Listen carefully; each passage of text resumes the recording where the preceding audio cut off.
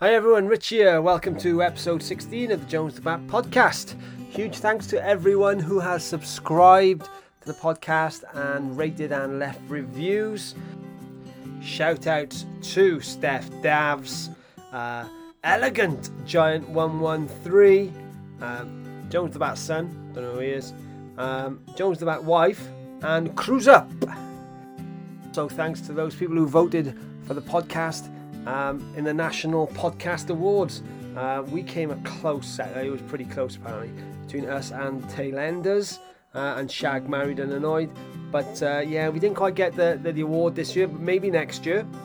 Incidentally, we did get up to third in the podcasts that are associated with cricket in England on that chart, which is quite impressive. Particularly the podcast that Kerry did last week.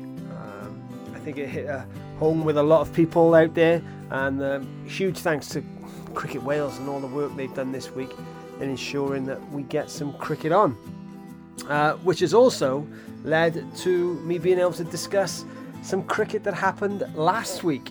I know that Newbridge managed to travel across the bridge. They went to Brockhampton and they won by 71 runs. Trav Morgan 46, Alex Horton 56 off 32 balls.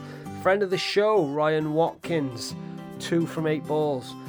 Jimmy Morgan 36 not out.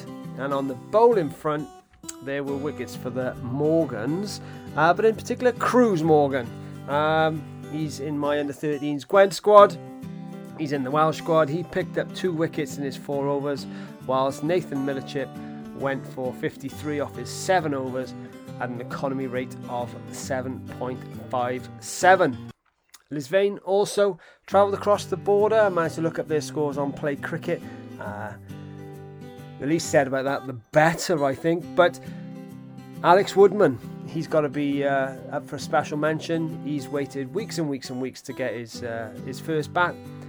Fortunately, he got a duck on Saturday. He went to play on Sunday as well and got another duck. So a pair on the weekend, the first weekend back. I'm sure it can get better, Alex. I'm sure it will. I'm sure somebody will tag you into this podcast. And anyway. It's also been very busy in the Jones the Bat workshop. Lots of refurbs flying out now. And lots coming in. People who are breaking their bats and first time netting, or just want to tidy their bats up. If that's one of you, then don't hesitate to get in touch at Jones the Bat on Twitter, Instagram, Facebook, or message me at jonesthebat100@gmail.com. Also, remember those charity stickers, prostate cancer stickers and Teenage Cancer Trust stickers. You can get them at my website jonesthebat.com. Follow the links, they'll take you to an eBay link. I think they're £2, I want to say 70 odd. 70 odd is for the second class stamp, and the £2, 100% of it goes directly to the chosen charity. So get on board with that. So today's guest is the gritty Australian keeper batsman from Glamorgan, Tom Cullen, otherwise known as TC. We had a great chat just as lockdown began, actually. Unfortunately, I spilled lager on my laptop. I couldn't get the data off it. I finally did last week, and thankfully this interview is on there because it's great listening to Tom. Listen, that grittiness really comes through, and his resilience to getting what he wants and getting that first team contract. He averages over 30 with the bat for the Glammy first 11, and in particular an innings that comes to mind is his innings against Derbyshire last year, whereby he steered them home a career best 51 not out when Glamorgan needed 248 on the last day, and they got it, and they got him for 8 wickets, and it was a great innings by Tom.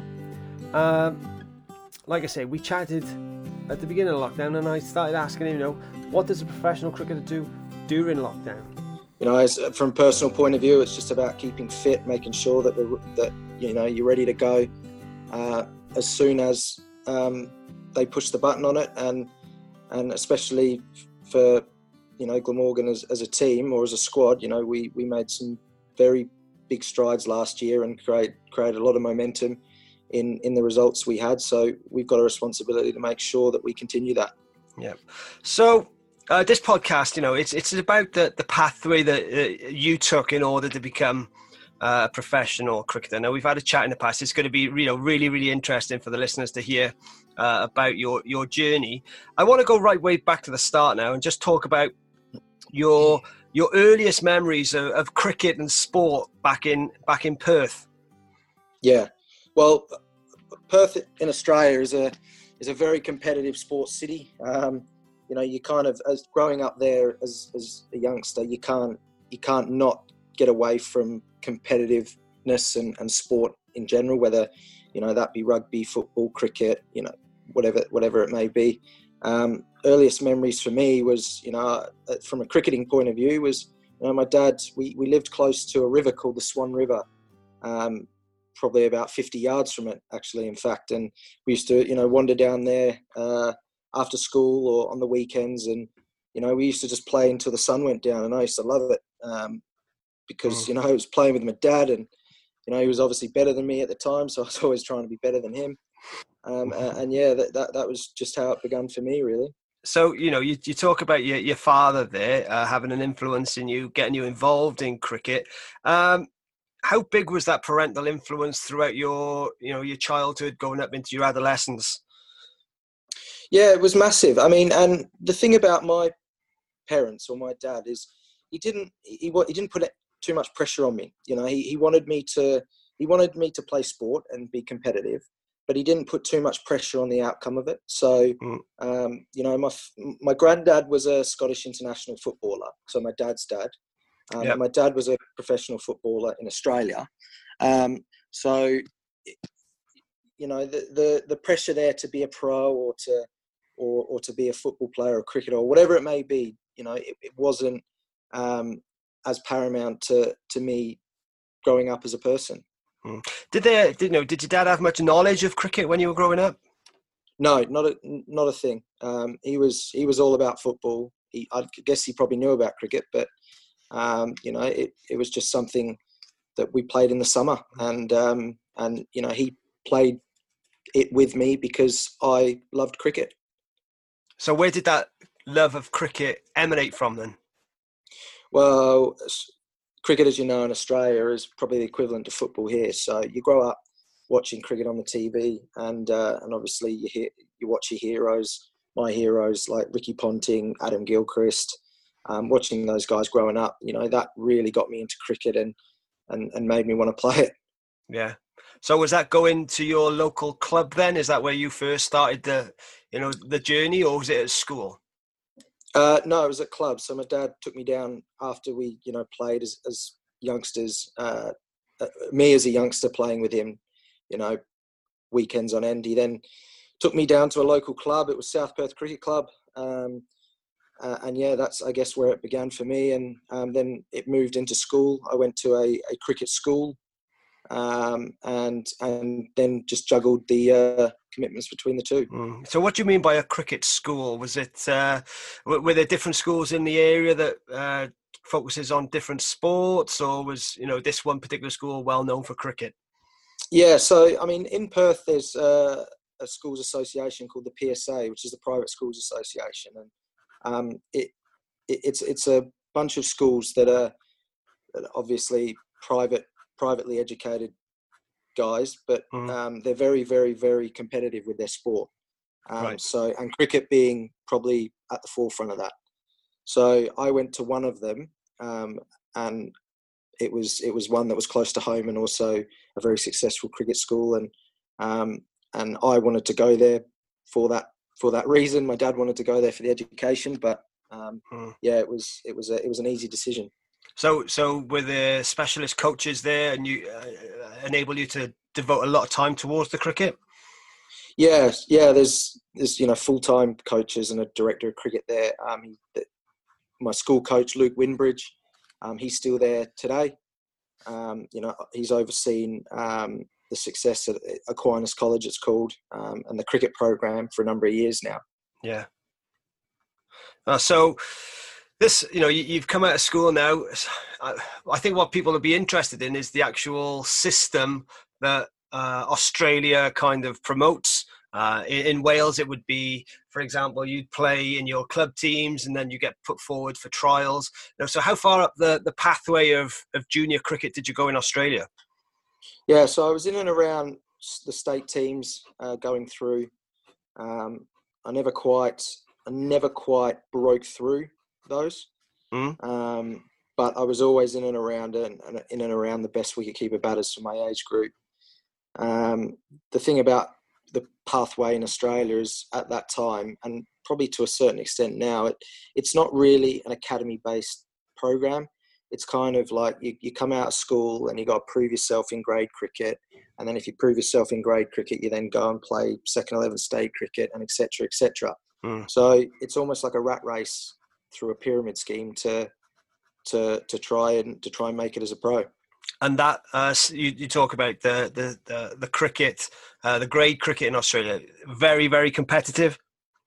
Very competitive, mate. The clubs are extremely competitive.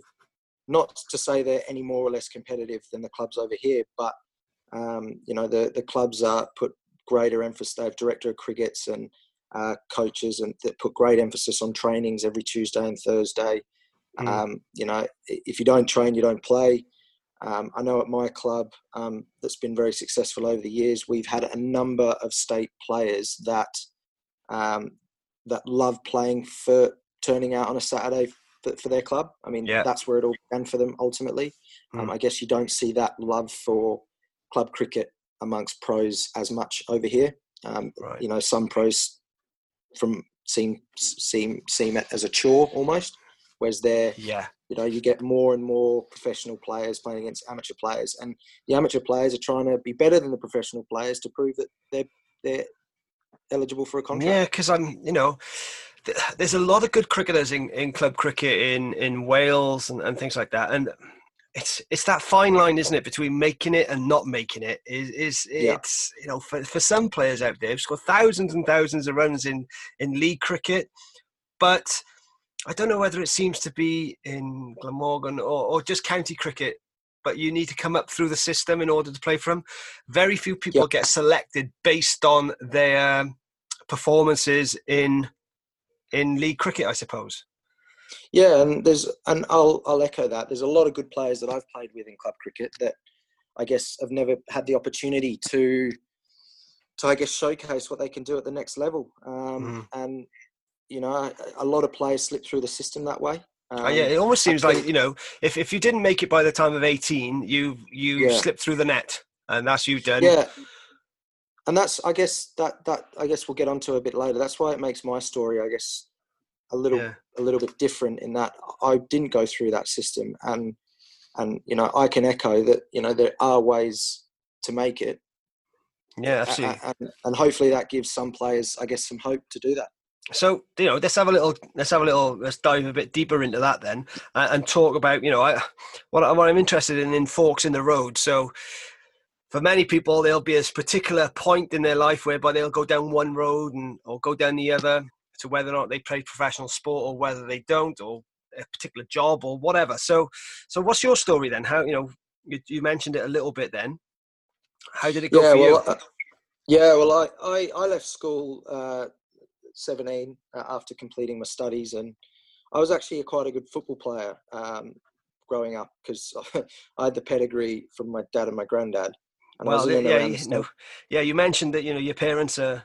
Your father was a professional footballer, your grandfather was a Scottish international. So were they always like playing football with you and trying to emulate them, I suppose? Yeah, of course. I idolised my granddad growing up because he played for his country. I mean, how many people can you say do that? Exactly. It was always football in the winter, cricket in the summer. And unfortunately, when you get to about 16, 17, with everyone, if they're good at two sports, you have to choose one, and you have to devote more time to it if you want to make it a career in that sport. So when I left school at 17, I thought I thought I could make it at both. Obviously, it doesn't work like that. No. So I ended up going down the football route for a couple of years.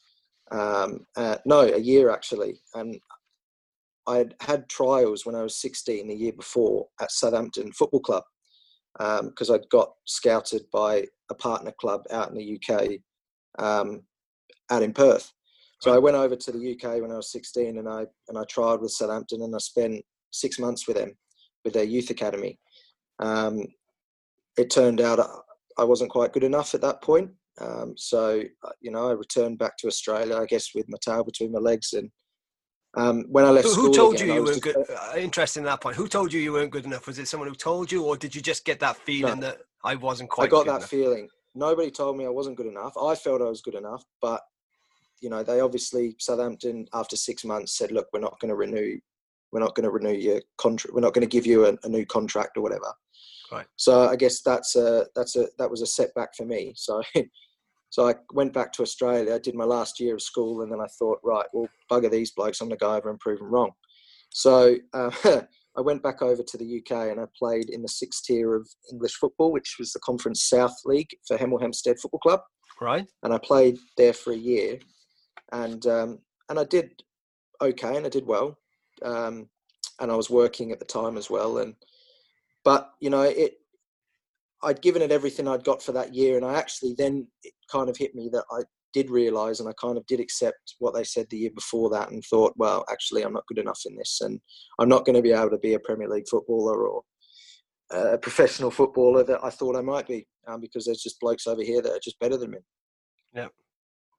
So then, I then kind of played. I played a year of club cricket at Hemel Hempstead, and before I was going to go home, and I actually dominated, and it was club cricket, and I thought, geez, I might have messed up here, taken a year or two out of the game. So I then, for the next 2 years, I devoted my life to cricket and to trying to almost make up for lost time. Right. So I flew to New Zealand to play in the off season here, just to play club cricket, to challenge myself rather than actually go home to Perth and play. I thought I'd challenge myself in another environment. Yeah. So I went, dominated in New Zealand, came back here, dominated club cricket again, emailed counties. So who were you playing for when you came over and played over in the UK? So when I came back, I had a year at Stanmore Cricket Club in the Middlesex Premier League in London, and then I went back to New Zealand, played for the same club, then came back, and I actually played for Potton Cricket Club in the West of England Premier League, which is about an hour and a half from Cardiff. And then I remember I think I emailed every single county just looking for an opportunity to, sending in my stats or whatever, and just kind of asking to see if an opportunity arose, if they were willing to see me. Mm-hmm. Nothing came of that. I got a couple of emails back saying, thanks, we'll let you know if there's an opportunity arises. And it didn't quite happen. And it was probably the point came when I was about 22. And I'd given that 2 years to the game, and opportunities weren't really forthcoming. Yeah. It kind of knocked me back a little bit, and I kind of had a deep sense of regret that it kind of scuppered my chance.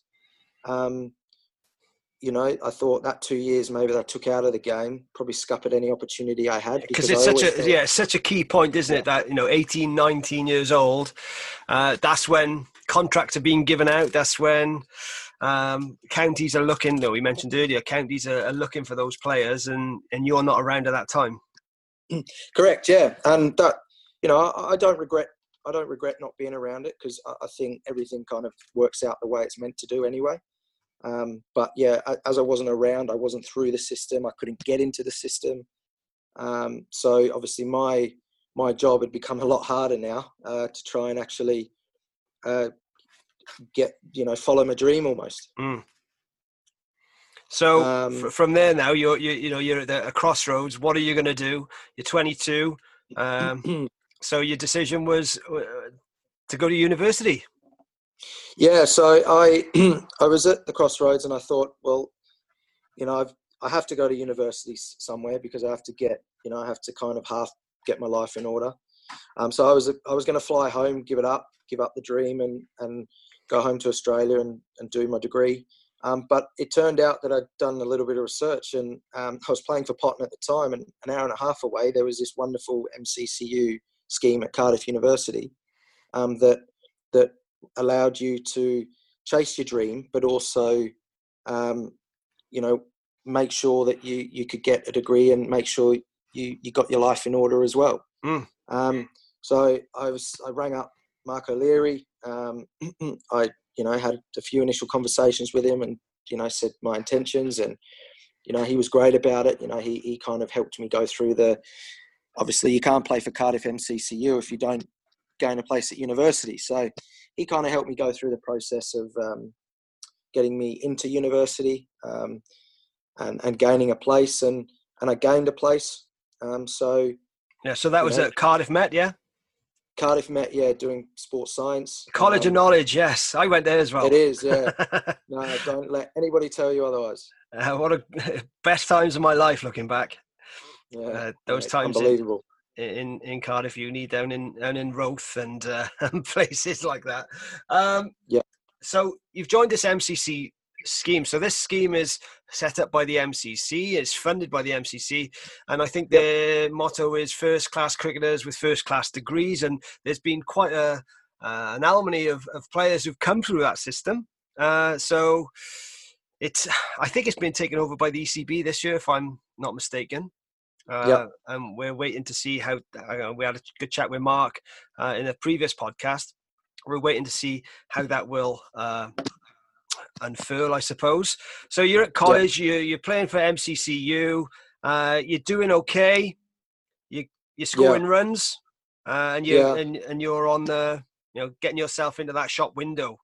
So what's the next phase? Well, that's it. I mean, and it's important to note, because in 2000, the year just as I'd gained my place at university, I was kind of still at a crossroads really about whether to actually really chase the dream and actually do the scheme because of the opportunities it provided. But my mother then passed away during that time. And being a young lad, it obviously hit me very hard. And absolutely. I gained a sense of perspective from that, because my mum always told me to follow my dreams and don't let anybody stand in your way to do that. If you want to follow them, go for them.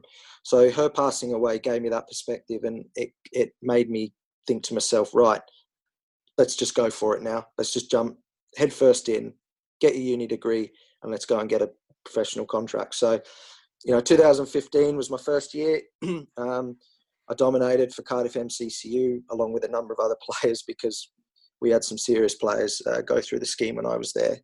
And that year I got selected for the combined universities who play in the Second 11 Championship.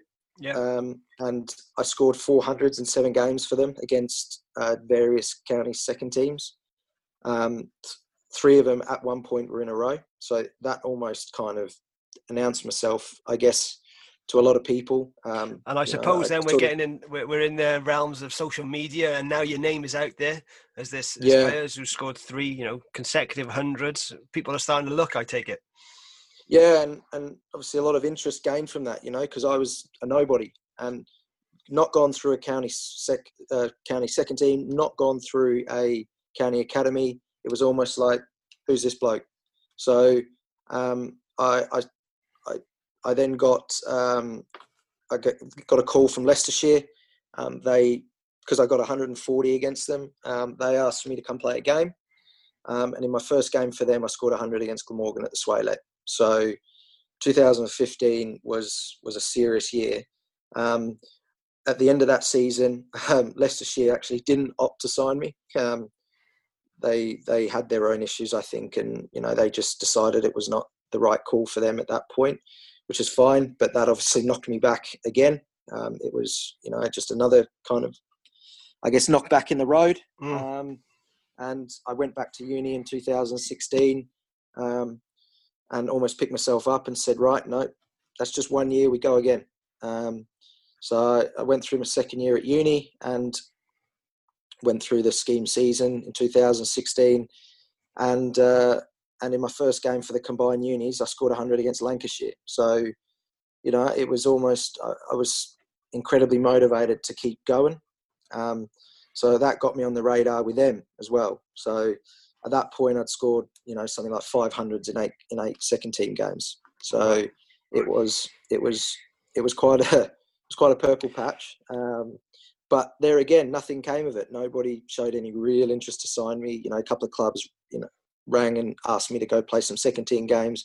At one point, I had to choose between counties to actually play second team games. And with Mark, I was trying to work out which teams were actually more likely to sign me, and based on their squads and their finances, and at one point I think I turned Glamorgan down to play for someone else because Glamorgan had Mark Wallace and Chris Cook already there, and I didn't think that it was a reality that they were ever going to sign me at that period because they didn't need to. And I'm thinking at that point, Mark Wallace hasn't missed a county game for 10 years, along those lines. Exactly, yeah. Yeah.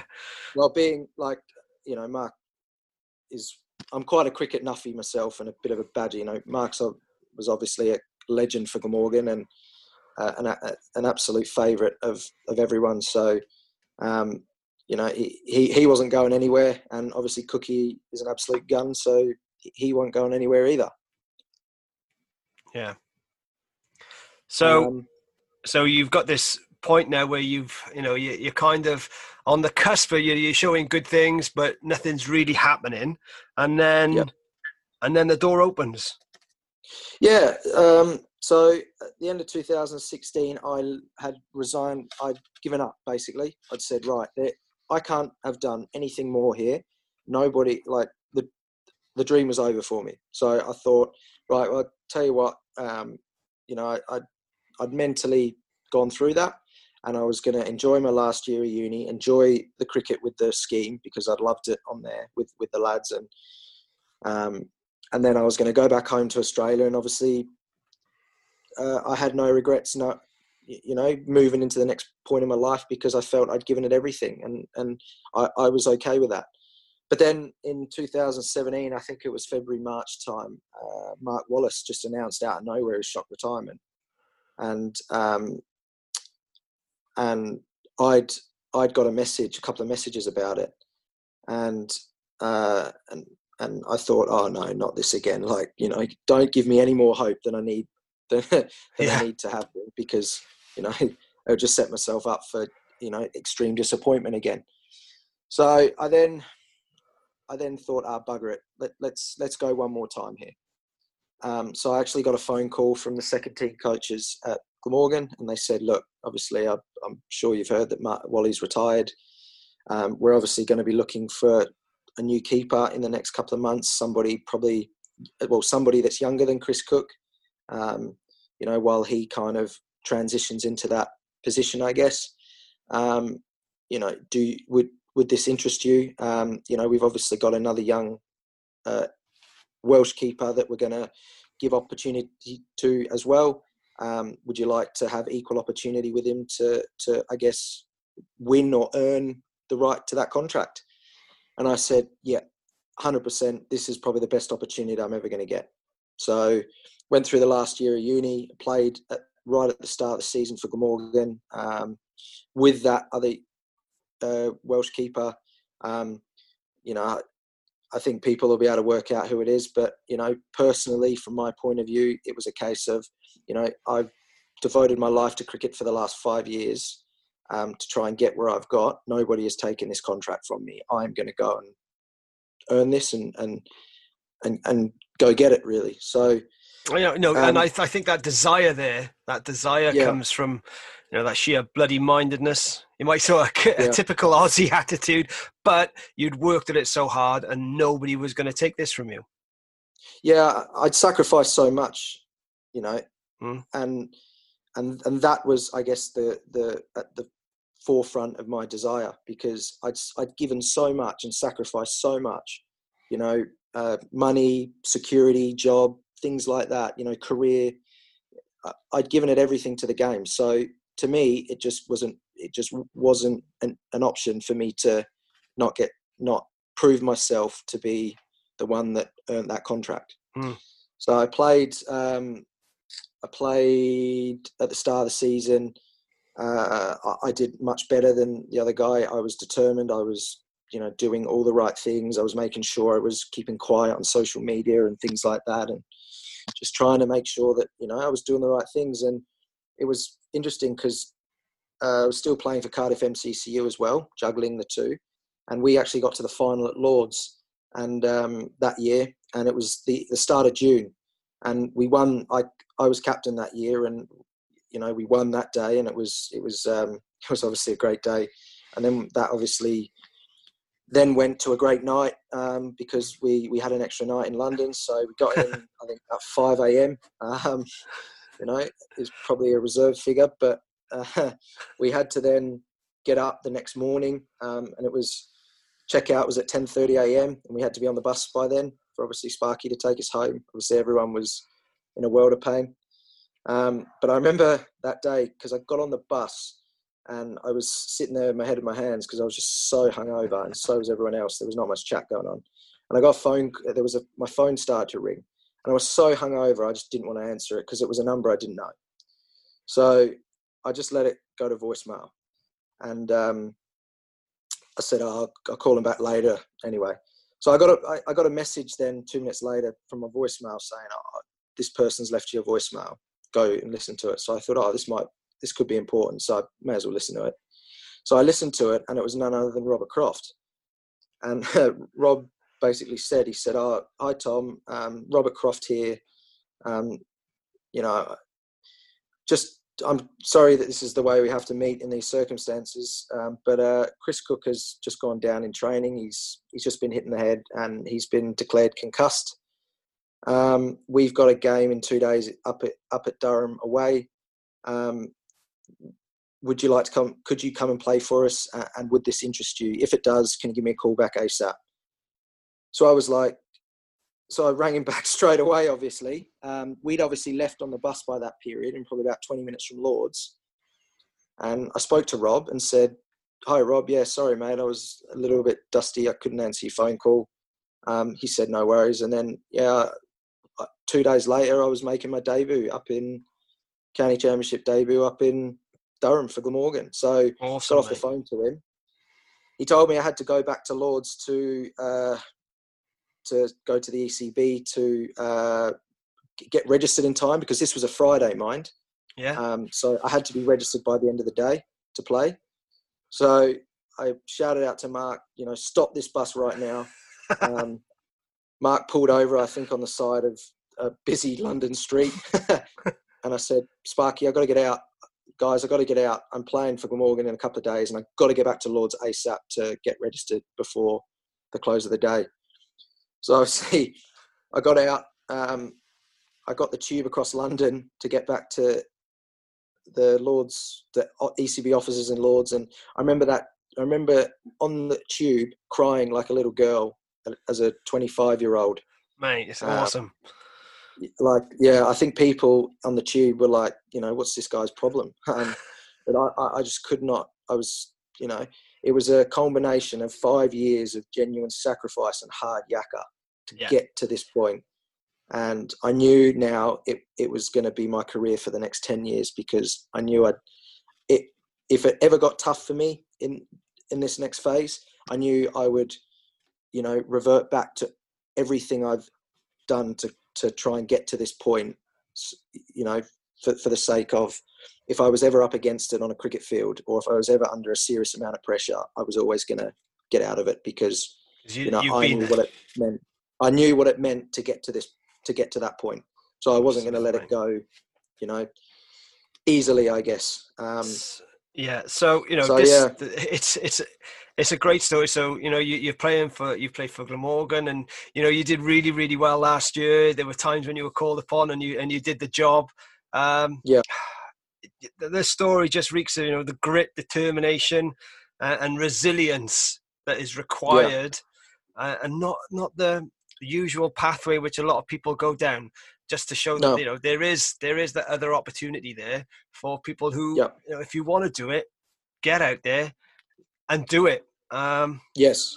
And that's at the time, a lot of people who I spoke to, who were like, mate, you're 23 and you haven't got anything to your name or whatever. And I was like, yeah, well, I don't care. This is what I want to do. And, it's those same people that, and I remember everything I've ever spoken to about everybody, and I remember those same people that doubted me back then are the very same people now that are there to pick me up and I guess, clap the achievement that I've made, and I can never ever I'll never ever tell a young cricketer or any young sportsman that it's ever too late, because I'm living proof that it is never too late to just keep following your dreams and just make sure that you give it. If you're going to go in and give it everything, give it everything. Do not make any reservations about it. And I think a key word there, which is the sacrifice, I suppose. Yeah. Yeah. But I think the ultimate message is that you can then, at least if it doesn't then work out for you, you can then have no regrets about it. Yeah. Because I didn't want to have any regrets about it. I had regrets that I took 2 years out of the game to go with football. But I didn't want to have any regrets about making it as a cricketer. I wanted to leave with my head held high, and if it didn't work out, then it didn't work out. But I knew then at least I'd given it everything. Mate, it has been that story of that you have there is a lesson to everyone. Mate, it has been absolutely tremendous speaking to you. I'm sure people will get involved on social media when this gets released and just say, what a great person it is for you to be involved in Glamorgan, because that's the fighting spirit that is required, I think. And yeah. Like the last 2 years it never stops. That's the thing. I mean, the hard work and things, it never stops. No. Because obviously I gained my contract for Glamorgan and I'd done that, but then it was then 2 years before I got a reasonable opportunity in the first team. So I had to fight for 2 years to actually try and get an opportunity, and I got it through sheer luck. Because obviously you never wish anybody to get injured, but Chris got injured last year, and that opened the door for me to have 6 or 7 games where I could really show what I could do. And as long as you keep, as long as you keep, producing that attitude that you always have something to prove, you never give it up. You keep working and you keep fighting for what it is you love. You're going to get rewarded for that. And absolutely, I was rewarded for that last year, and hopefully, it sends a message out to not only amateur cricketers, but, maybe some professional cricketers who might be at the crossroads in their career where they might think, oh, I'm going nowhere here, I'm struggling, or, I might be on the way out, or, there's always something you can do, and you can fight for, if you love it, you can just fight for it. You keep fighting for it. Thank you, mate. It's been absolutely fantastic talking to you today. And I wish you good luck. Hopefully when all this situation is past, you get the opportunities, and I look forward to seeing you perform out in the middle for Glamorgan. Cheers, mate. Awesome. Brilliant, mate. Thanks. And don't forget, I've got a bat for you when this is all said and done. No problem.